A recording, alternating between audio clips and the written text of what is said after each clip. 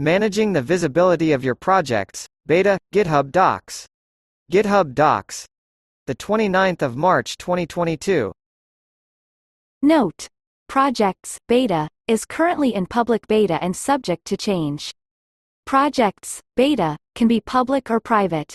For public projects, everyone on the Internet can view the project. For private projects, only users granted at least read access can see the project.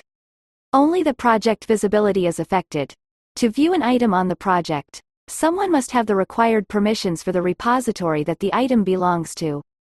If your project includes items from a private repository, people who are not collaborators in the repository will not be able to view items from that repository.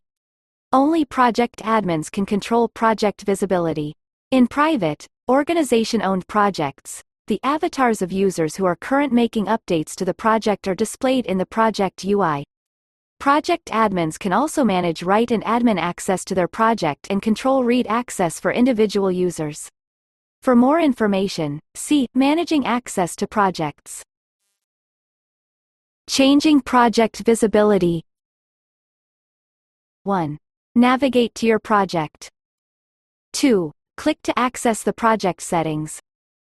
3. Under Visibility, select Private or Public.